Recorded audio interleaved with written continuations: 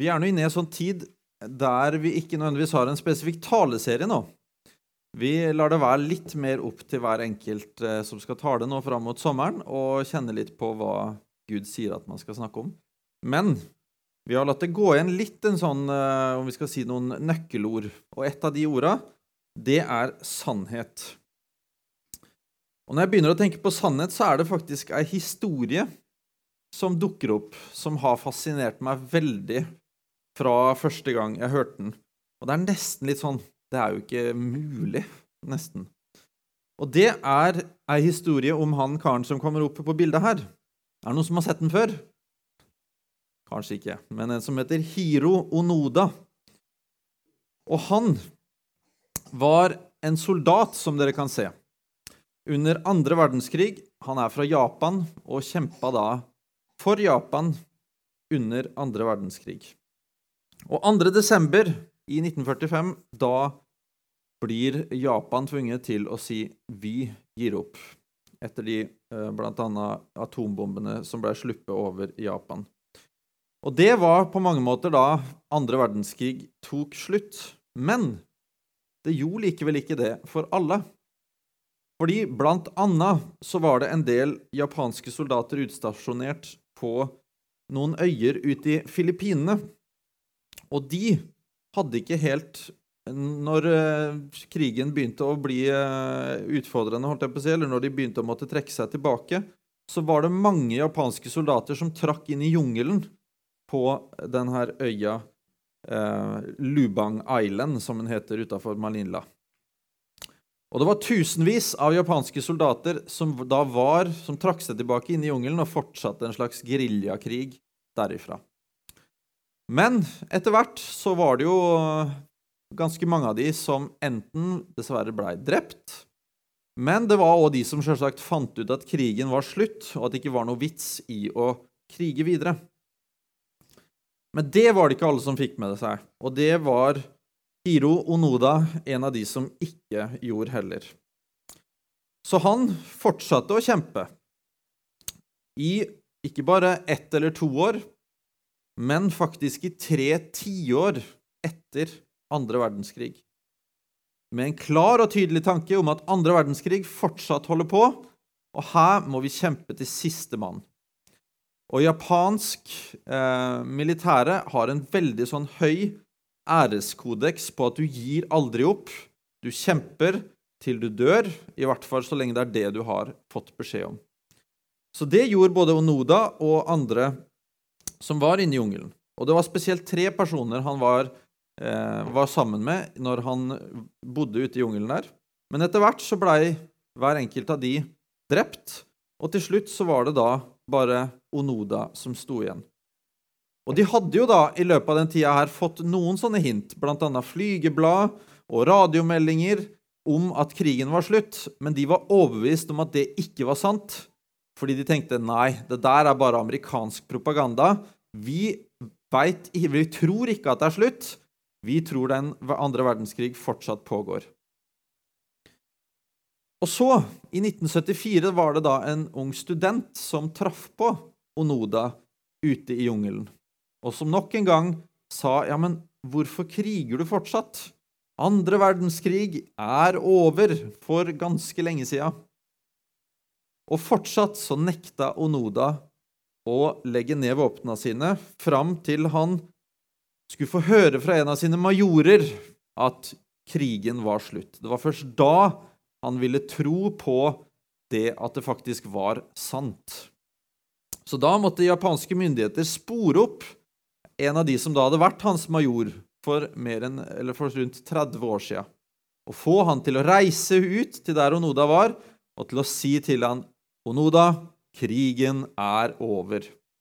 Og først da la Onoda ned våpnene sine, kom ut av jungelen, dro tilbake til Japan, traff på sin familie, og levde da helt fram til han døde i 2014. Og tenk dere den situasjonen der da. Når du da, etter å ha vært ikke bare overbevist, men du har egentlig satset hele livet ditt de siste 30 årene på noe som viste seg å være usant, falskt, feil. Hva sitter Onoda og tenker der når han finner ut av det her? Hva er det jeg har brukt tida mi på? Hvorfor forstod jeg ikke det her før? Hvorfor kom ingen og sa fra? Ja, jeg fikk noen hint, men noen skulle bare virkelig ha sagt fra tydelig hva det her var. Og hvordan har jeg kunnet levd på en løgn i så mange år av livet mitt? Fordi hvem har vel lyst til å leve på en løgn? Rekk opp en hånd.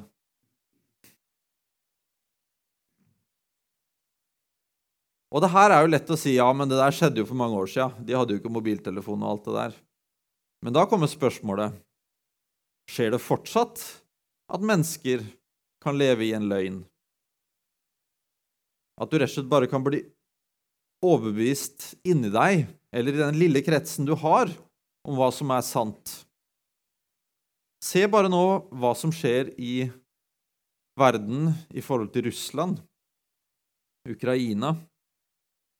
Ganske mange mennesker er helt overbevist om en sannhet som ikke er sann.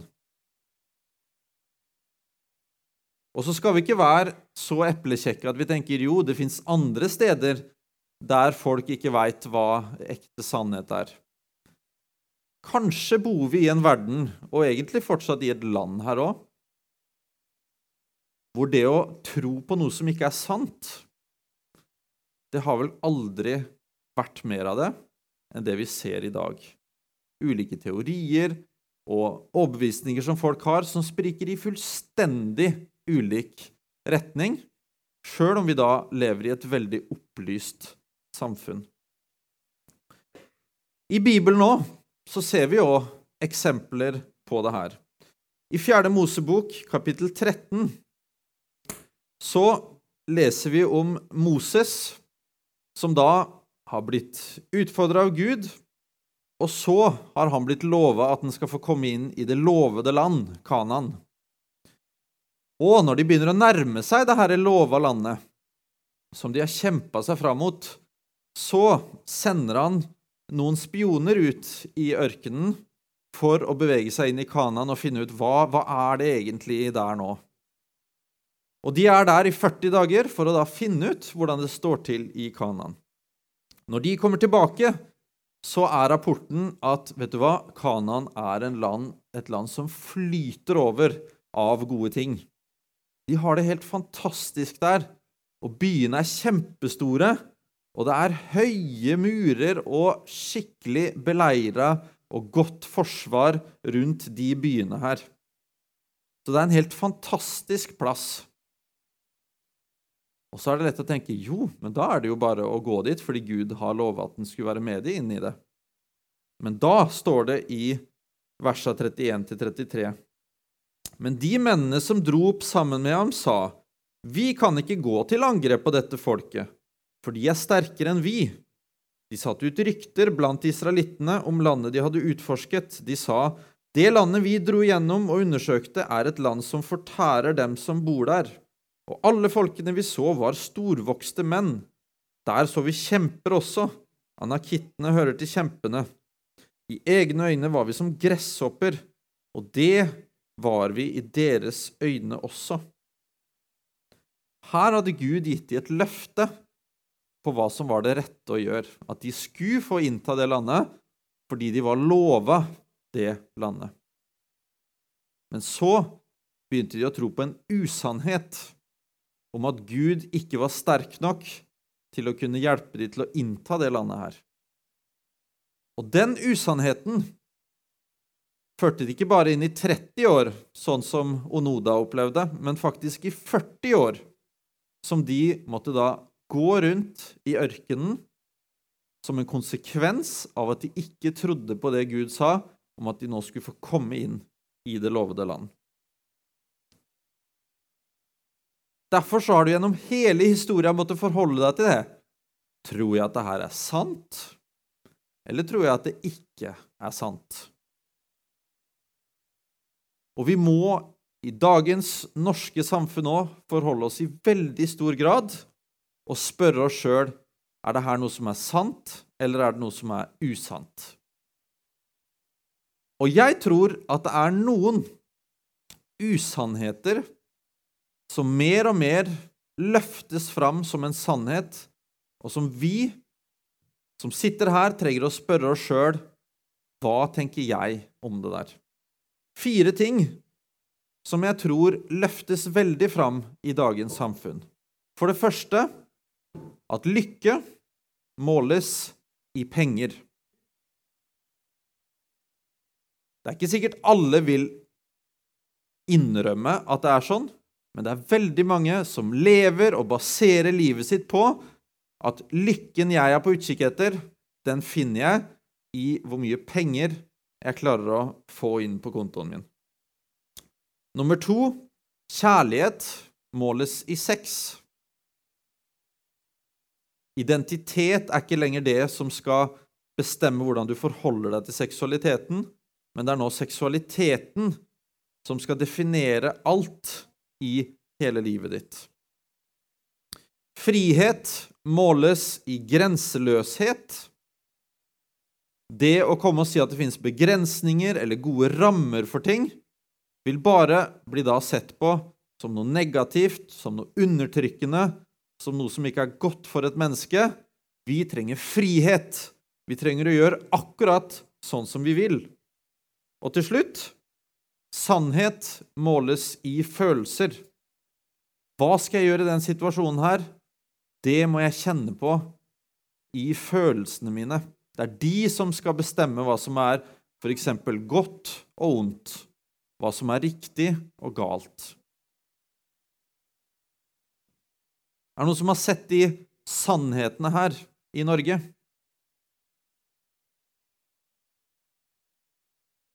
Når vi lever i et samfunn som har en dragning mot de her sannhetene her, så det ikke noe tvil om at det noe vi trenger å ha en bevisst og klar tanke om hvordan vi skal forholde oss til.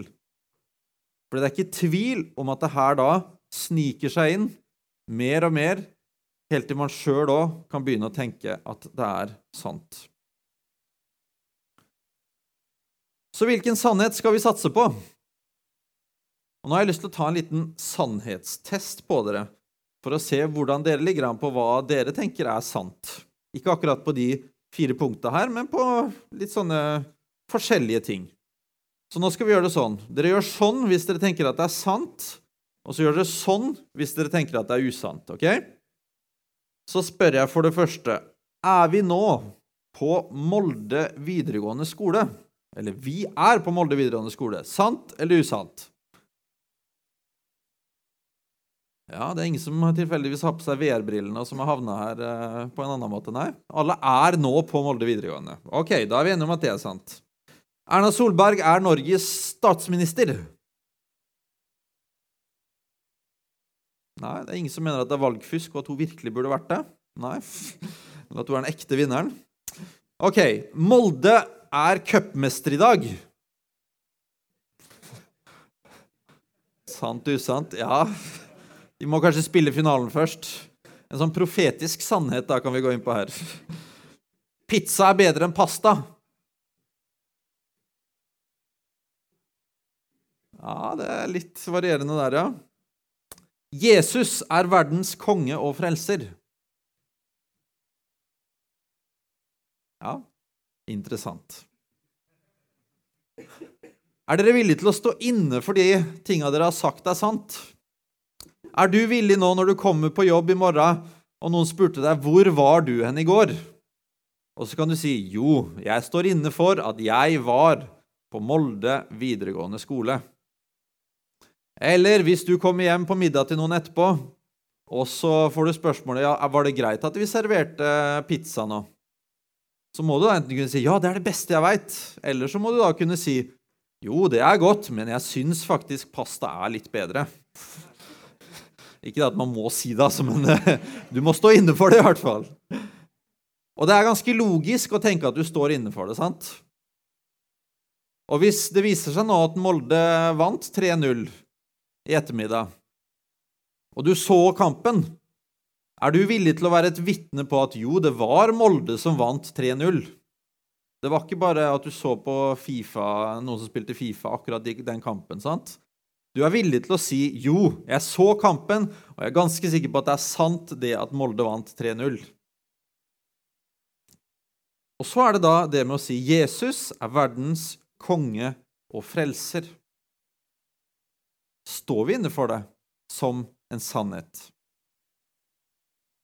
Ikke bare ved å si, jeg tror at Jesus er verdens konge og frelser. Jeg tror det er en mest sannsynlig teori for livet.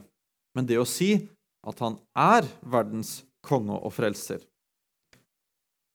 Johannes 14, 6 sier veldig klart og tydelig. Jesus sier, jeg er veien, sannheten og livet. Ingen kommer til far uten ved meg. Har dere kjent meg, skal dere også kjenne min far. Fra nå av kjenner dere ham og har sett ham.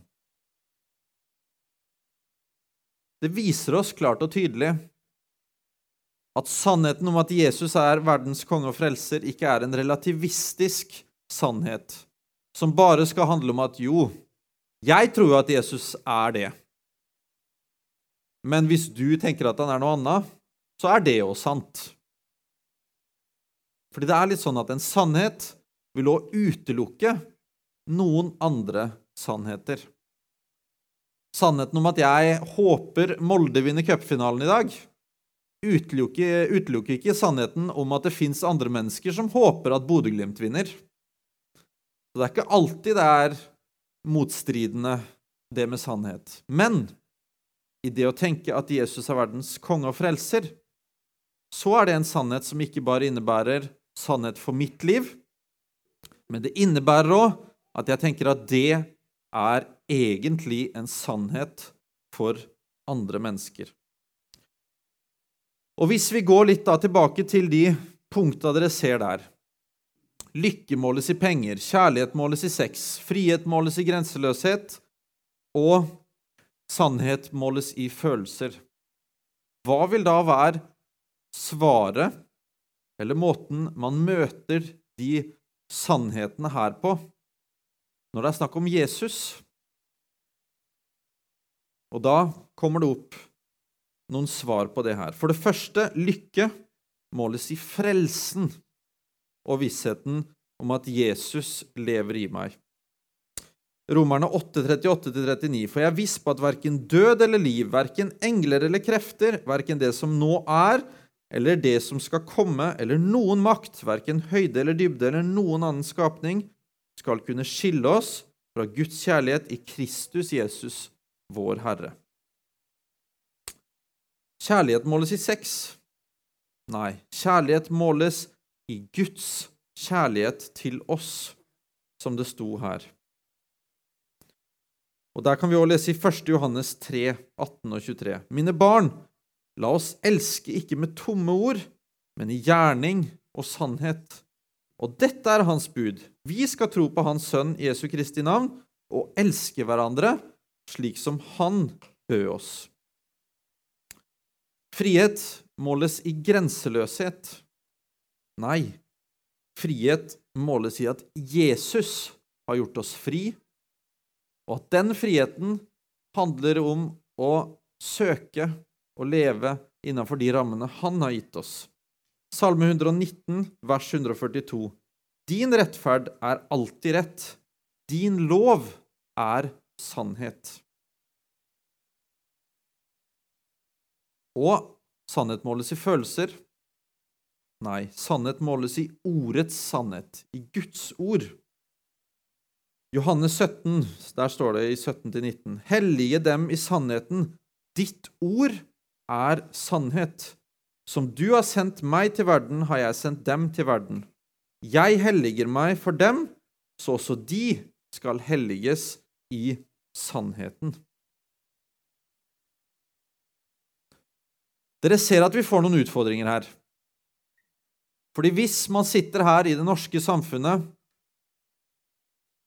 og går for den lista her, så er det ganske tydelig at det blir en del friksjon i møte med mange mennesker. Og det er ofte en grunn til at i hvert fall jeg opplever at i en del settinger bare har droppet å snakke om de tingene her. At det er lett å bare la være. Men mer og mer innser jeg jo at hvis noe er en sannhet for meg, hvordan kan jeg da legge det vekk, eller legge det ut til siden? Folk som har tatt imot Jesus, som jeg har møtt, sier veldig ofte, ja, men vet du hva? Det er bare én ting jeg virkelig har kjent på. Det er hvorfor kunne jeg ikke bare ha møtt Jesus tidligere? Hvorfor måtte jeg gå rundt så lenge da, og oppleve så mange ting uten Jesus, når jeg egentlig kunne oppleve det sammen med Jesus? Og det blir litt sånn en kristen versjon av Hiro Onoda.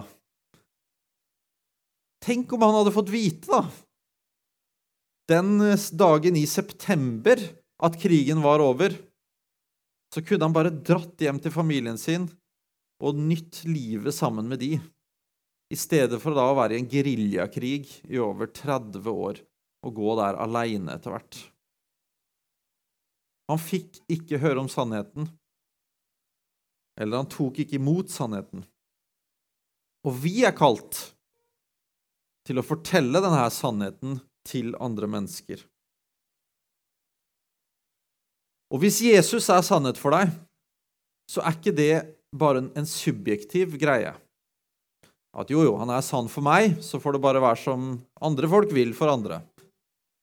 Men Jesus er en sannhet objektivt. Med andre ord, tror du at Jesus er verdens konge og frelser, så er han det for alle andre mennesker på den jorda her. Alle andre trenger å få høre det på samme måte. Derfor så håper jeg vi kan ta med oss denne sannheten inn i hverdagsvalgene våre og inn i livet våre. Ikke bare som en sånn, det tar vi opp når vi skal ha en tale, da snakker vi om sannheten. Men så er det noe med å la det gjenspeile seg i livet vårt. Hvordan kan vi gjøre det? For det første så er det det å tro på sannheten. Bekjenne sannheten med din munn og tro i ditt hjerte, som det står i Romerne 10. Vi kan lære om sannheten. Bruker vi tid i Guds ord, så lærer vi hva sannhet faktisk er. Det er der vi kan komme med svar på de ulike påstandene vi møtes med i samfunnet. For det tredje, vi kan gå i sannhet. Vi kan bruke det. Vi kan leve i den sannheten. Og, ikke minst, formidle den sannheten. Matteus 24,14. Og evangeliet om riket skal forkynnes i hele verden til vitnesbyrd for alle folkeslag, og så skal enden komme. Så her er utfordringen til oss. Og nå skal det sies at en veldig stor forskjell med Onoda, og som jeg tenker kanskje er det mest grusomme her, er jo at han til slutt gikk rundt alene og levde en løgn. Og jeg tror sånn sett at det ikke er alltid så veldig mye lettere å skulle leve alene i det å vite hva sannheten er. Og det er derfor vi er et fellesskap, både de som allerede er en del av fellesskapet, for de som er nysgjerrige på det, og for de som skal få muligheten til å oppleve det, enten her eller andre steder i verden. Og så kan vi sammen utrustes til å ta med oss den sannheten ut i hverdagen. Ut i hvordan vi skal bruke tida vår. I hvordan vi skal møte naboen, hvordan vi snakker med kollegaene våre, hvordan feriene brukes, hva du lærer barna dine, hva du gjør i jobben din.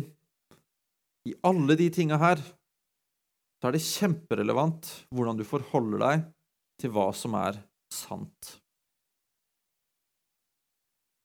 Så jeg håper dere, og vi, kan utfordres på det her. Det er såpass mange ganger jeg hører usanne ting når jeg setter meg og leser på en nettavis eller snakker med mennesker og så videre. Det er ikke noe tvil om at det sniker seg inn, og at det er en kamp det her. Og det står i Bibelen at du skal forfølges når du snakker sannhet. Så ikke forvent at ved å si sannheten, så blir den alltid godtatt, og folk klapper for deg og sier, ja, kjempebra, jeg er helt enig. Sannheten møter motstand. Det er nettopp det også som gjør det til en sannhet.